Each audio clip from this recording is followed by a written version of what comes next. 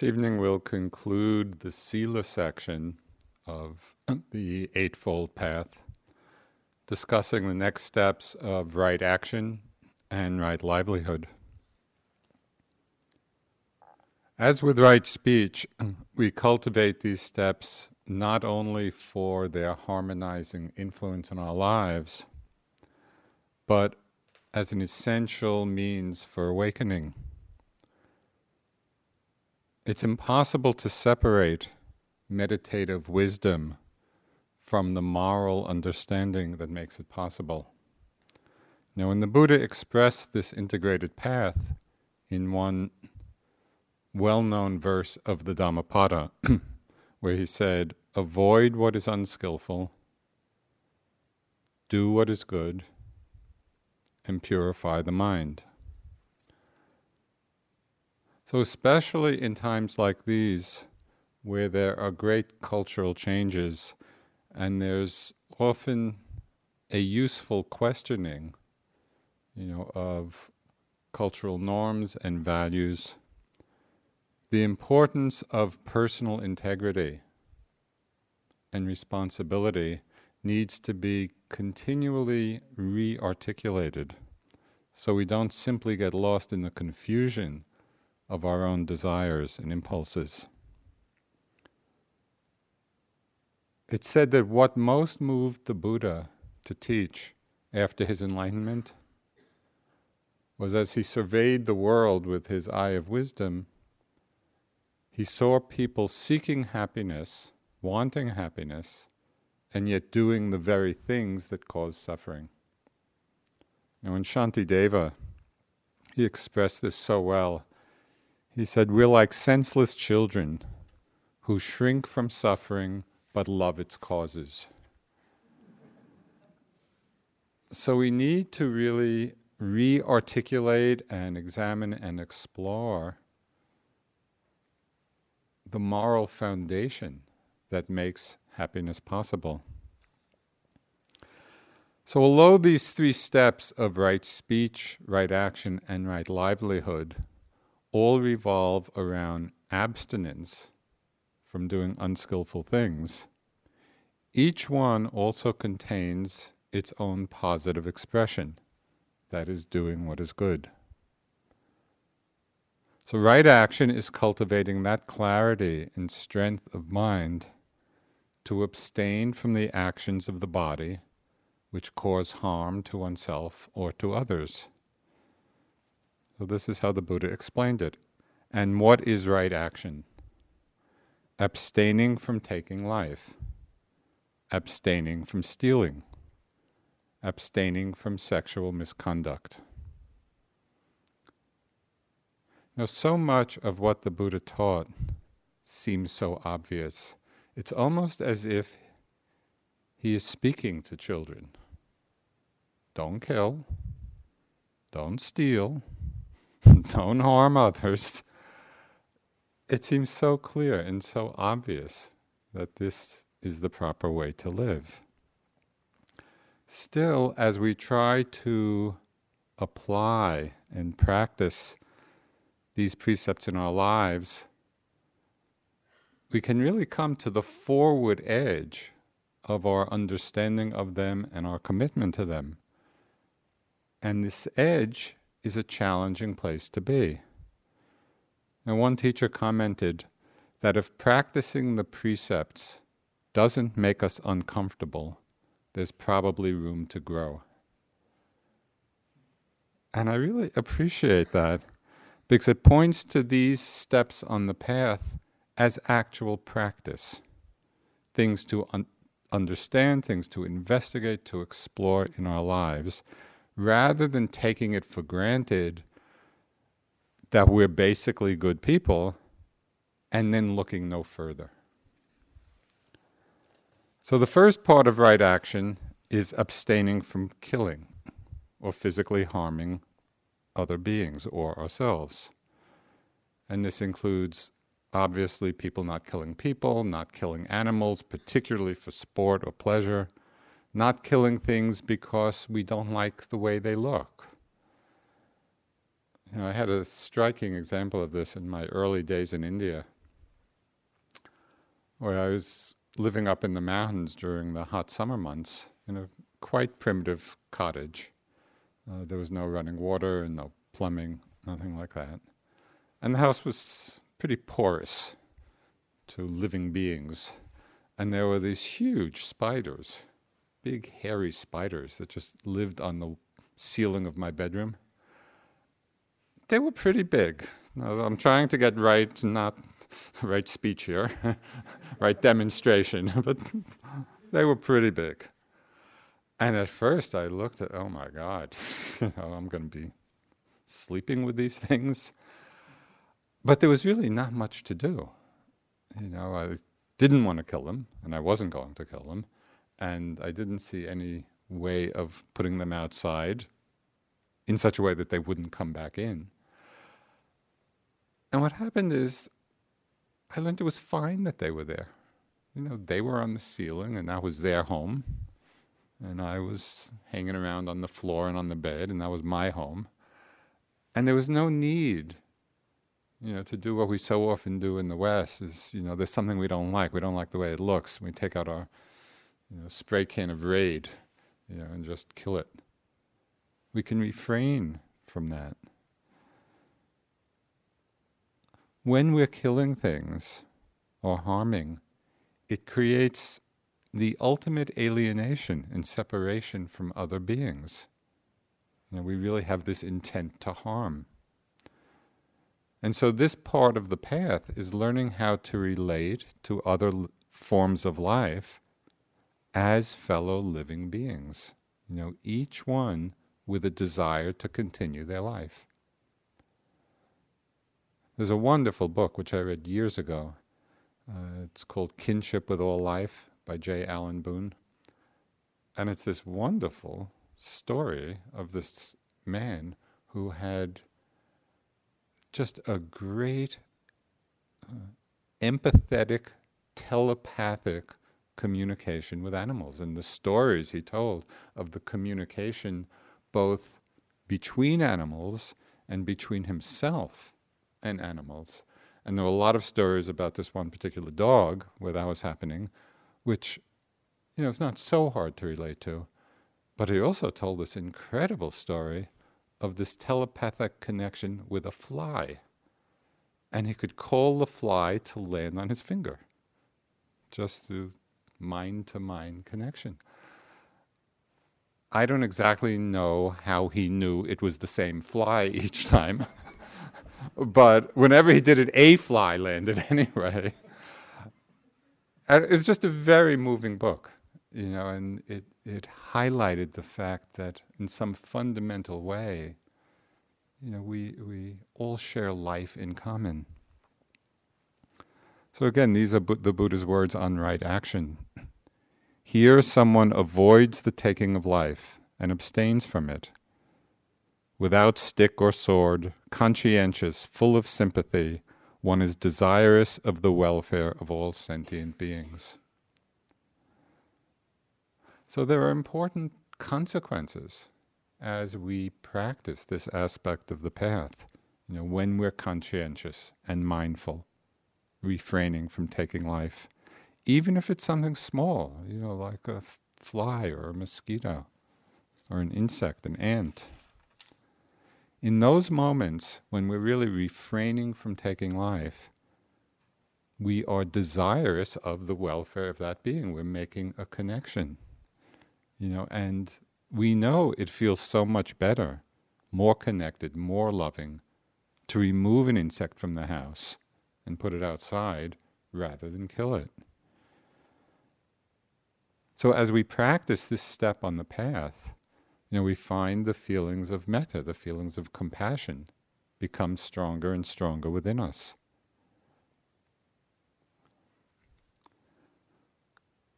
Living in the world, though, as lay people, sometimes we are really confronted with genuinely difficult choices.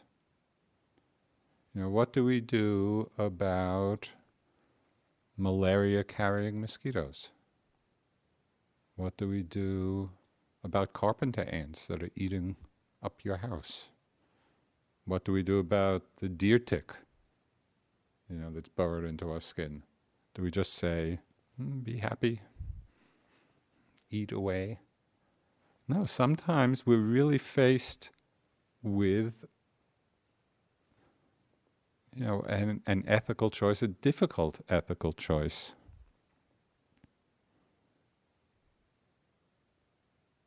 Or do we kill in those circumstances with an understanding that it's for some greater good?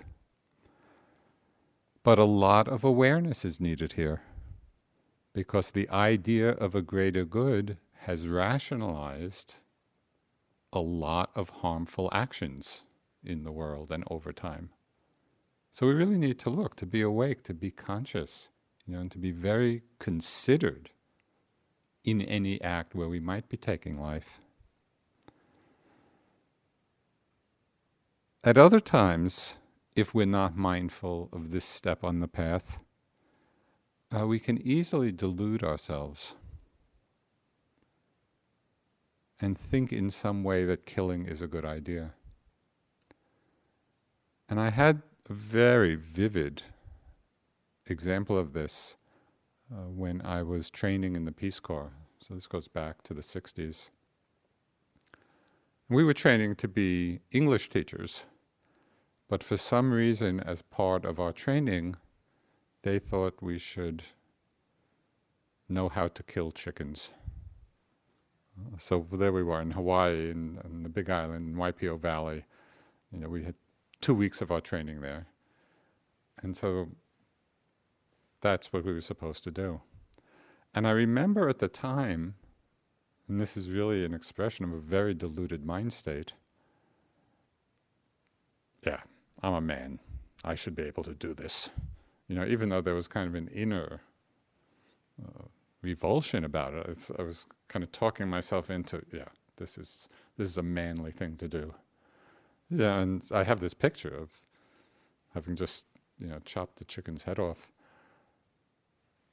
standing there with a big grin in my face, holding this scrawny chicken as if, look what I just did, and I felt so proud. Well, some years later, when I was in India practicing, all of this came back to my mind, and so vividly, with so much remorse, and a real conscious appreciation of what I had done. I basically just murdered this being, but it was so both painful to re-experience it, but also very freeing to see the movement of my mind from the state of delusion at the time to a state of greater awareness, and it showed me the power of delusion. We don't see things clearly. So keep in mind that this step on the path, abstinence of killing, from killing, refers to volitional actions where there is an intention to take life. Because there are some situations where we inadvertently take life, and there's no intention there to kill, and this is not considered breaking a precept. And one of the stories from the Buddhist texts is there was a blind arhat, fully enlightened beings, who was doing walking meditation and stepping on ants and killing them, as he was walking back and forth. And the other monks couldn't understand how could an arhat possibly kill. So they went to the Buddha, and the Buddha explained, and it seems fairly obvious, that in that situation there's no intention, there's no volition in killing. And so there was nothing unwholesome in the arhat's mind. So as we examine the deeper implications of this step on the path, it can also lead to more subtle ways of understanding the Buddha's teachings. Bhikkhu Bodhi, who's the great scholar and translator, he points out that acts of killing can be driven or motivated either by greed, by hatred, or by delusion. And he says that killing by hatred is the most serious, particularly if it's premeditated, because a lot of intense mind moments have gone into thinking about it, planning it, carrying it out. So this is just a reminder that the karma, and in this case the unwholesome karma, is always proportional to the force and strength of the defilements. So we need to watch our minds and see, is there a lot of strength and intensity to the defilement in the mind that's giving rise to the action? And later teachings go on and expand this understanding even further, where it talks about the consequences of an act are also conditioned by the moral quality of the actor and the recipient of the act. So, for example, and this is to take the more positive side, in an act of generosity, the consequences, the karmic consequences of that, are governed by the motivation of the gift, the giver, but also by the purity of the receiver. And so therefore it was said, if there had been an opportunity to give something to the Buddha or the Sangha of enlightened nuns and monks, that was of inestimable value because the recipient were so pure.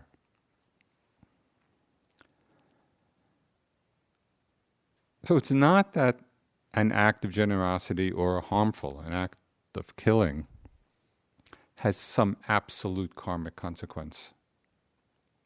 Rather, the karmic fruits of actions are always conditioned by various factors, including the intensity and the duration of the defilements or the wholesome motivations, and the purity of both the actor and the recipient.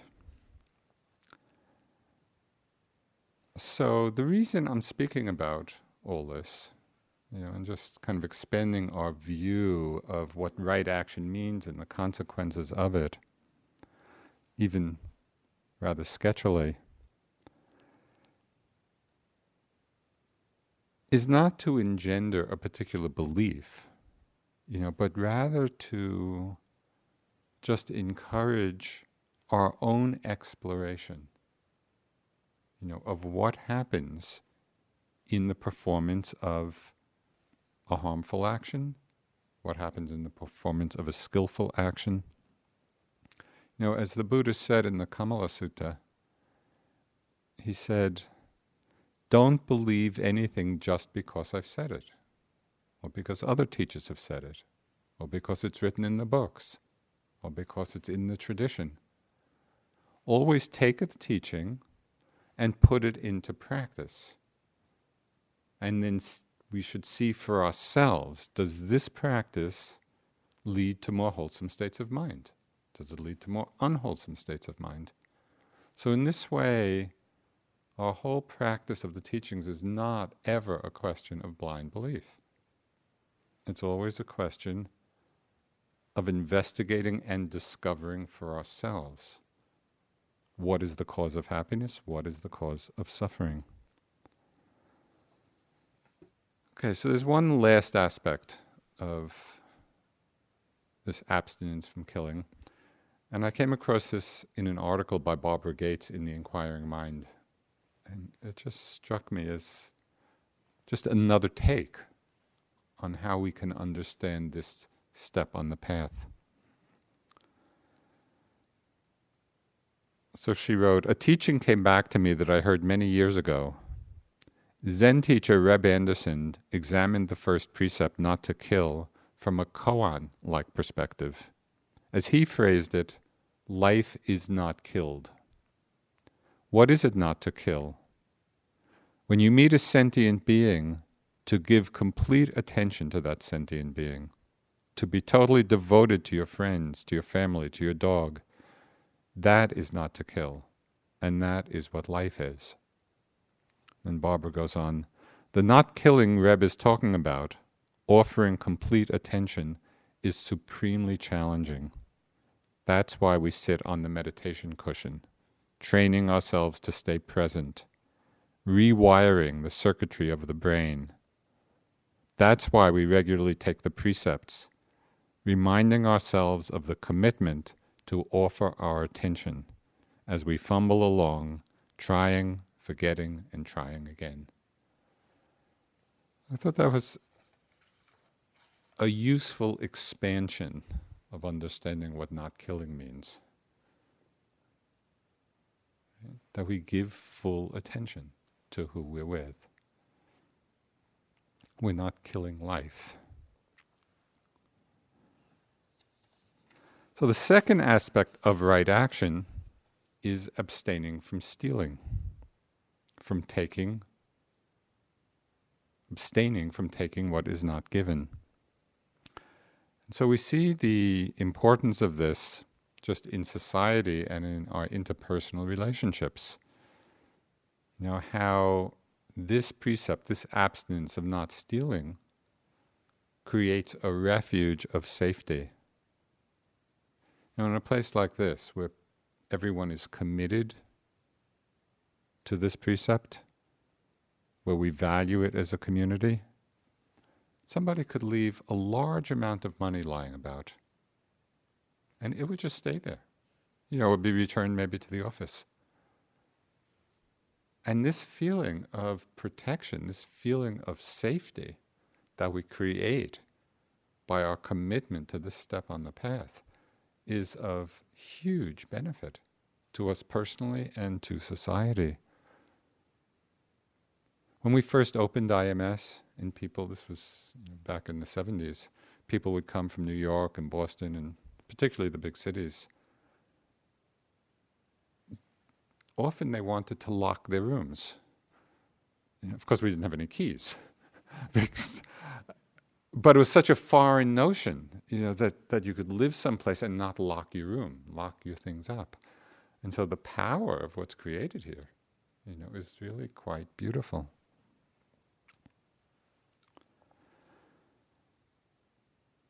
We can see the tremendous impact and power of this step on the path when we look at the social and economic devastation caused by people not committed to it. Several years ago, I saw this documentary called The Smartest Guys in the Room. And it was a powerful film about the Enron scandal. I don't know whether you remember that from some years ago, but it was this huge corporate meltdown, and the people at the top, the smartest guys in the room, were just willfully manipulating. They were manipulating the energy sources for California's electricity and doing all kinds of things just to make money, and in the end, economically destroying thousands and thousands of people. Where people's livelihood and savings were completely destroyed. And we see it today. It's when we look at the economic crisis that's happening now, and the whole Madoff scheme and the banking crisis. What is it? What is the underlying cause of that? It's all based on excessive greed, and deception. And there are tremendous consequences for millions of people. This is not a small thing.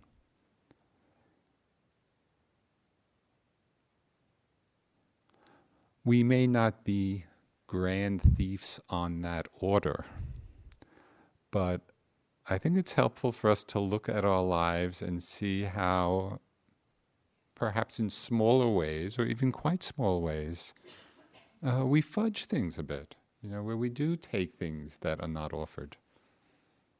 Have we ever gone through customs and just not declared some of the things we've bought? Or there are lots of examples. As with lies of omission in right speech, sometimes stealing can be an act of omission. And again, I had just a very striking example of this. It goes back years when I was just coming back to America after the Peace Corps, and I stopped, on my way back, I stopped in Nepal. And I did a day hike up to a place called Nagarkot, which is a day's walk, and from that place you can see Mount Everest. And at that time, there was just a very primitive cabin up there for people to sleep over. And there was no heat, and very primitive, just a cot, and each cot had a couple of blankets on it. So I hiked up, and just enjoyed the beauty and the splendor of the mountains. And then night came and went to sleep, got into bed. And it was pretty cold. And all the beds had 2 blankets. And it turns out, by some chance, my bed had 3 blankets on it. But it was still pretty cold. Then later in the night, another person comes into the cabin, and there's 1 bed left, and there was only 1 blanket on that bed. And I don't know whether it was he or the manager, of the place, kind of asked, does anybody have an extra blanket? And I'm just lying there, and I'm really cold. And when I think back now, I'm really ashamed. But I didn't say anything. I just kind of, I didn't ask for the 3rd blanket. It was just on the bed. Of course, in retrospect, it was really just an act of stealing, of taking what really wasn't offered, and just for my own comfort and well-being. But at the time, our minds can rationalize things like this. I didn't ask for it. It was just on the bed. My good karma, whatever rationalization went through the mind. And it's so interesting, just as we look back on our lives from a perspective of greater awareness, and we've all done lots and lots of unskillful things in our lives. It's just part of it.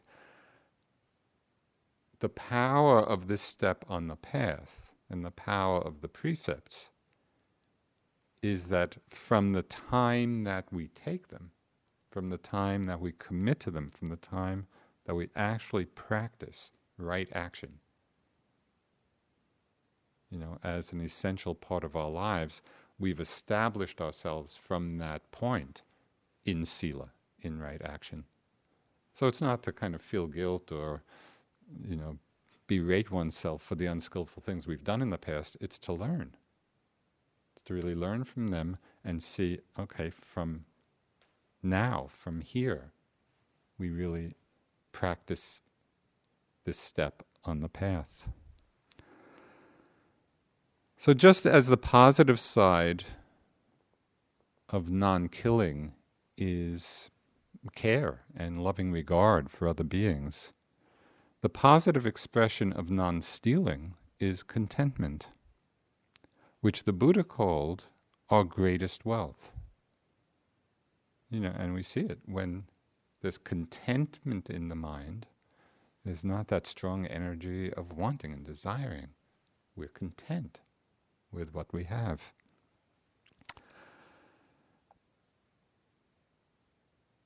And particularly in this time and society of overconsumption, this expression of not stealing, means not taking more than we need, not using more than we need. And of course, this is always a very subjective evaluation. But we can at least begin to examine our lives from this reference point. Do I really need this? Is this really going to contribute to my happiness? So we become conscious of what we're doing. The step of right action, it means right action. Really evaluating what we're doing, the actions we're taking. So we can bring a lot of consciousness and awareness to this. On this level of right action, of social and environmental awareness, of not killing the planet, not overusing resources, not diminishing other beings, I think it's helpful to contemplate what keeps us complacent about our choices? Because it's so easy just to go on in our lives, living out whatever habit patterns we've developed, and develop a kind of complacency about it, not pushing the edge.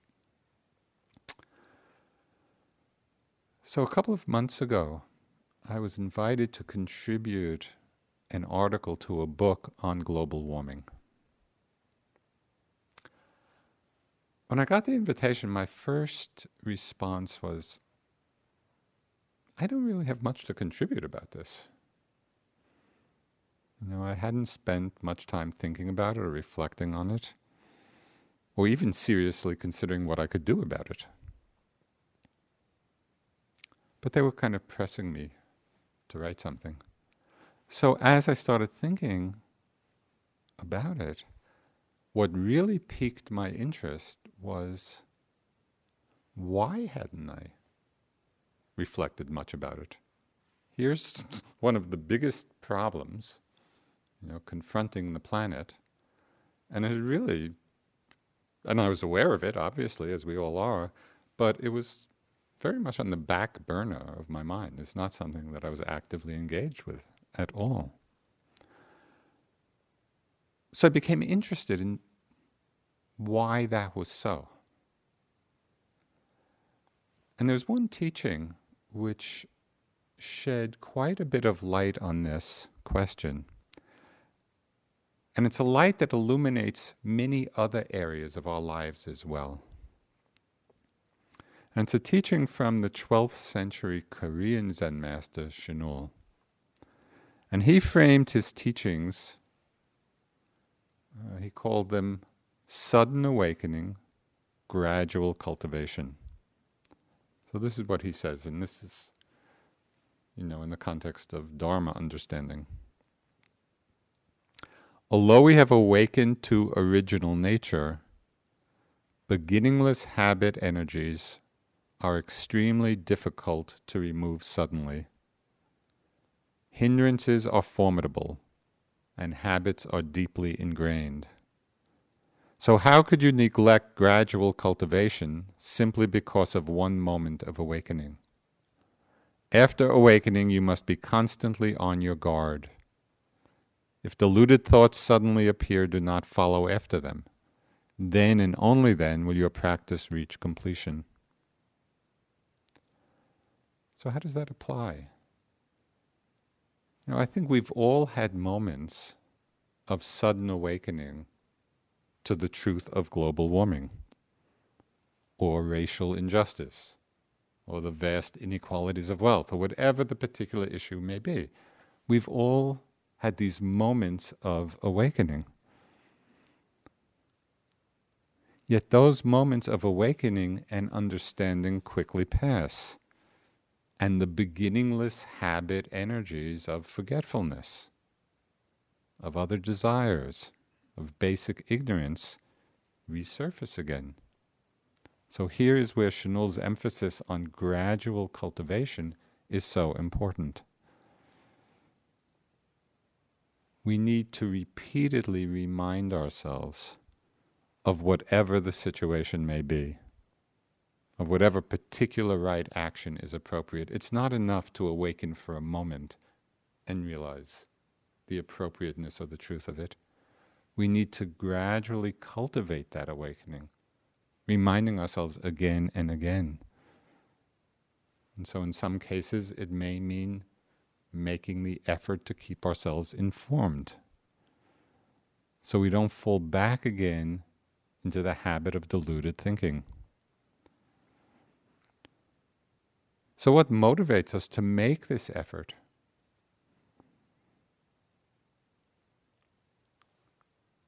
It's precisely the previous steps on the path.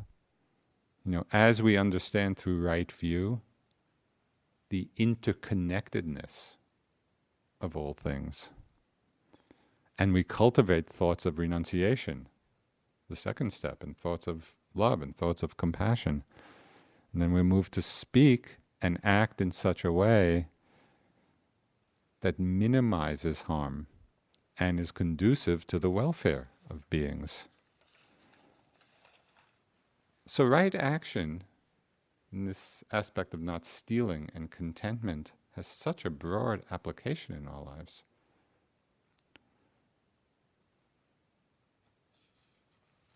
There's a nice story about Suzuki Roshi, which I'll just close this section with.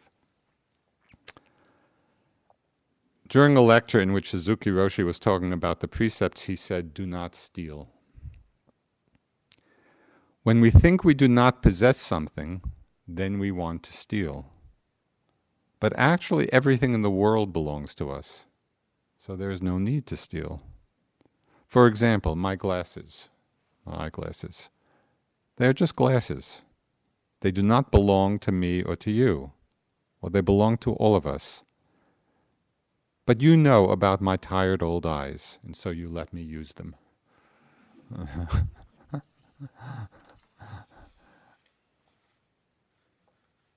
It's just so interesting to see how the deepest understandings of selflessness, of emptiness, of non-possessiveness, all those understandings of the more ultimate level, how they play out on the relative level and how we can apply them. That's the meaning of right action, how we apply our understanding.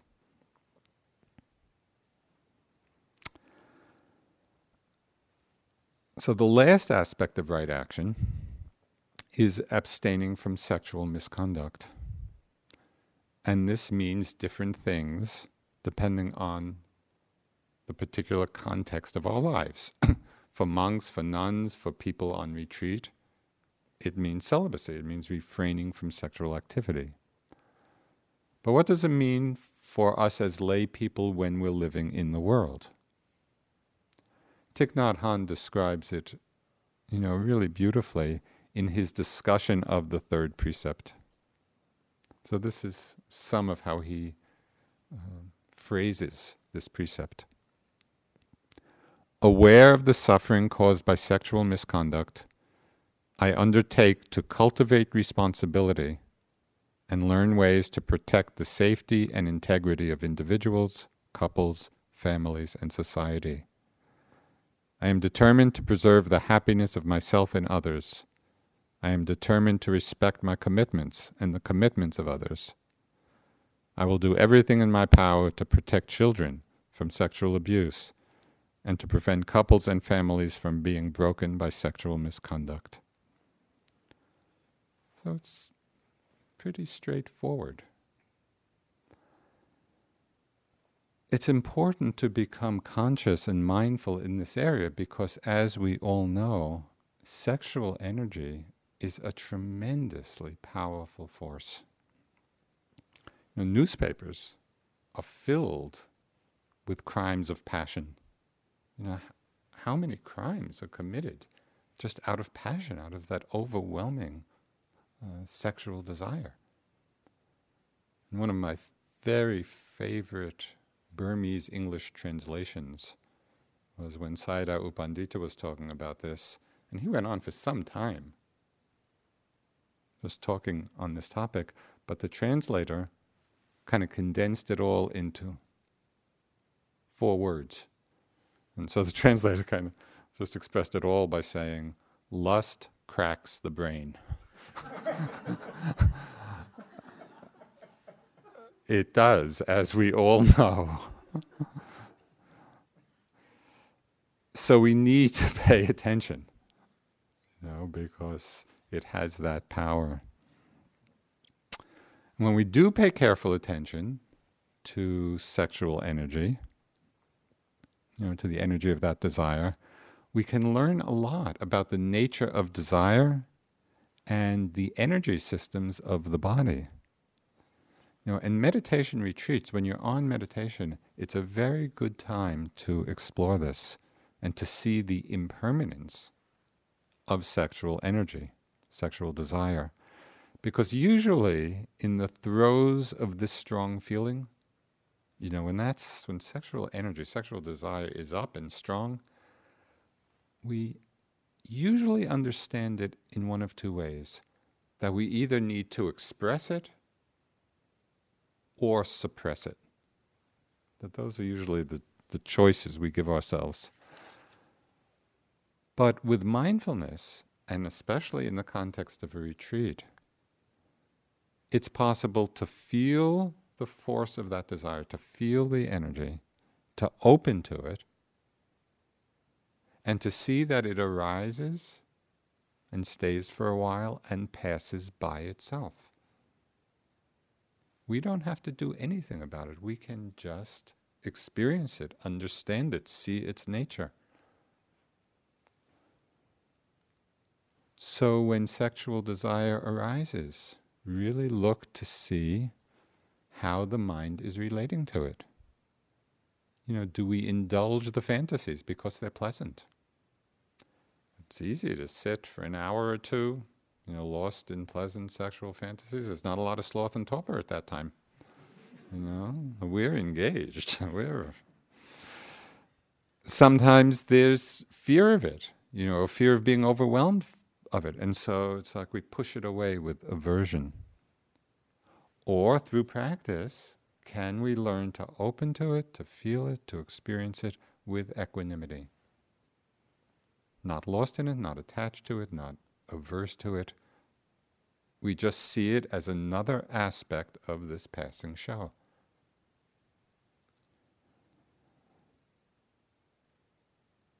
In meditation, as the mind gets quieter, we begin to experience this whole body as an energy field. It's the same energy running through it all. And it's just felt and expressed in different ways depending on where we're focusing our attention.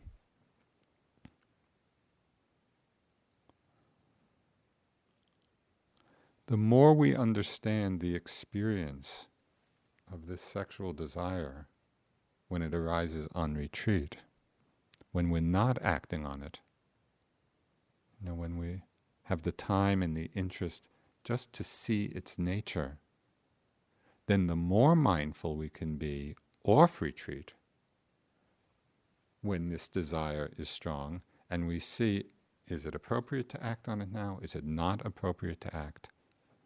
And so we're not so enslaved by it. We really can understand what is skillful, what is not skillful. And in this way, this area of life as well, which is so powerful, is integrated into our path of awakening.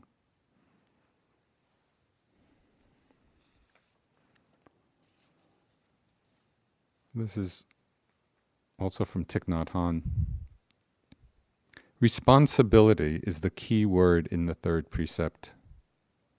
In a community of practice, if there is no sexual misconduct, if the community practices this precept well, there will be stability and peace. This precept should be practiced by everyone. You respect, support, and protect each other as Dharma brothers and sisters. If you don't practice this precept, you may become irresponsible and create trouble in the community at large. We have all seen this. We refrain from sexual misconduct because we are responsible for the well-being of so many people. If we are irresponsible, we can destroy everything. By practicing this precept, we keep the Sangha beautiful. The practice of the third precept is a strong way of restoring stability and peace in ourselves, in our family, and in our society. So these are the aspects of right action. Not killing, not stealing, refraining from sexual misconduct. So the next step on the path is right livelihood. So often we separate our work from our spiritual practice. And yet the Buddha puts this in a central place on this journey of awakening. As lay people, the work we do may occupy more time than anything else in our lives. So this is not just some small sideshow. Right livelihood and understanding what it means is just central to our path. because it's central to our lives. Can we begin to relate to livelihood in the context of our highest aspirations? This is what the practice of this step on the path means. With right view, we have an understanding of karma, of what's wholesome and unwholesome. And when we refrain from harmful actions of body and of speech, when we refrain from those actions that cause harm, then we will naturally avoid livelihoods that likewise cause suffering. It just follows as the next step on the path. So the Buddha spoke quite specifically about 5 livelihoods, 5 occupations that are obviously unskillful and that we should avoid. So he mentioned trading in weapons and instruments for killing, trading in human beings, buying or selling children or adults. When I read this, I thought, that's, it seemed pretty foreign from our lives. But then I reflected a bit and remembered reading that actually is more widespread in the world than we might normally be aware of. So it's just something to become cognizant of. Avoiding livelihoods involving meat production or slaughter of animals, manufacturing or selling of intoxicants, or addictive drugs, and avoiding producing or trading in poisons. So all of this seems fairly obvious. And in addition, the Buddha speaks of avoiding livelihoods involving deception, what he called treachery. These clearly cause harm and suffering to other beings, and they have negative karmic consequences for ourselves. The interesting question for us is to look and examine the positive aspect of right livelihood. We might have some ideal of a life of service as being the highest expression of right livelihood. But it's possible, I think, to create some ideal, then feel that we're not really quite living up to it, and consequently just ignore the cultivation of this step on the path. So we really have to examine what right livelihood in its positive aspect means for us. We can approach it on a more subtle and integrated level. It's possible to develop an attitude of service in whatever work we do. Are we simply doing a job to support ourselves? Or are we watching the attitudes in our minds as we do our work? Do we work with care, with attentiveness, with a genuine desire to be helpful? It's not only what we do, but how we do it. We've all had interactions with people at different times, who have gone out of their way to be of service, who have really extended themselves to be helpful to us in their jobs. And we know how that makes us feel. It's such a good feeling of connectedness and caring. And we probably had the opposite experience as well. When people are particularly unhelpful and uncaring. Given or assuming that we're not engaged in a harmful occupation, whatever work we do can be an arena for cultivating generosity and kindness. So we don't have to kind of live up to some great ideal of romantic notion of service.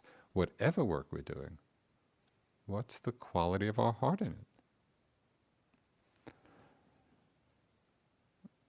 One of my early teachers, Goenkaji, he talked about it this way. And he was a wealthy businessman in India. and also a great teacher.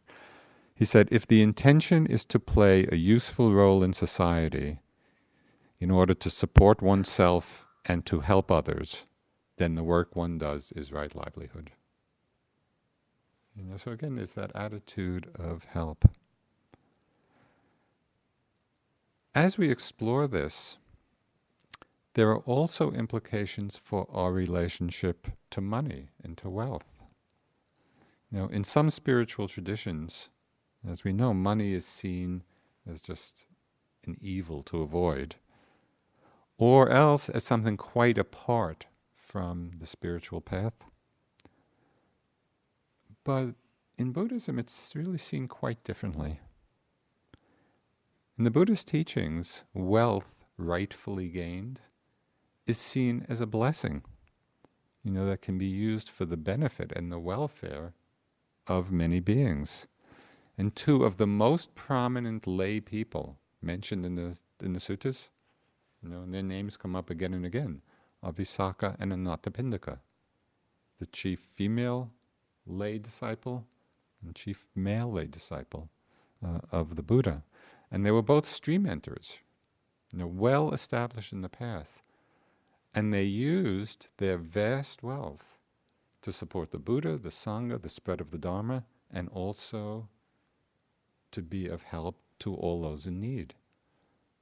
So there's an appreciation of how we can use our resources in a very beautiful way.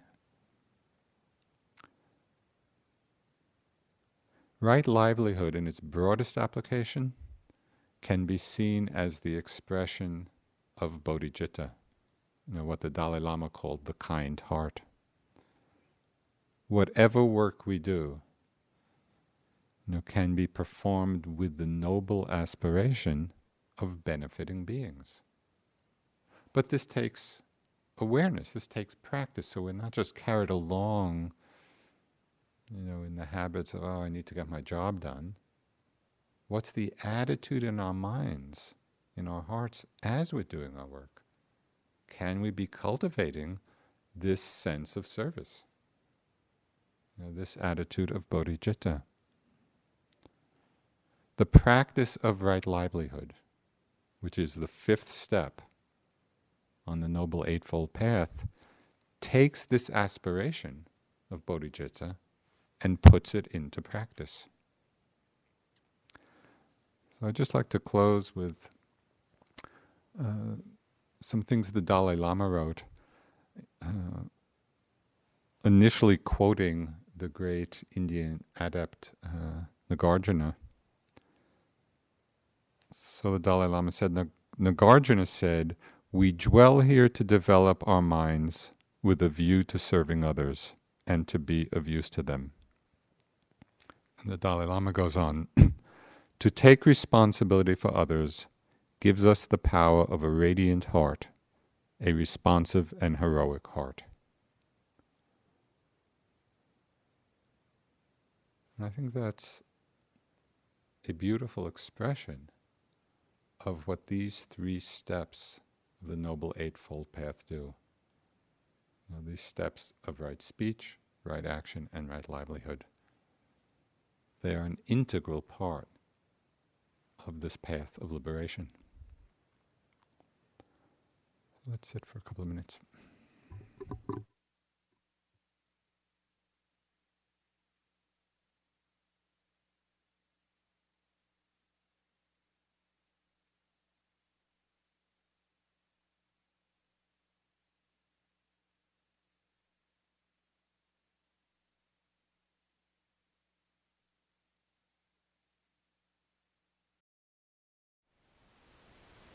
Thank you for listening.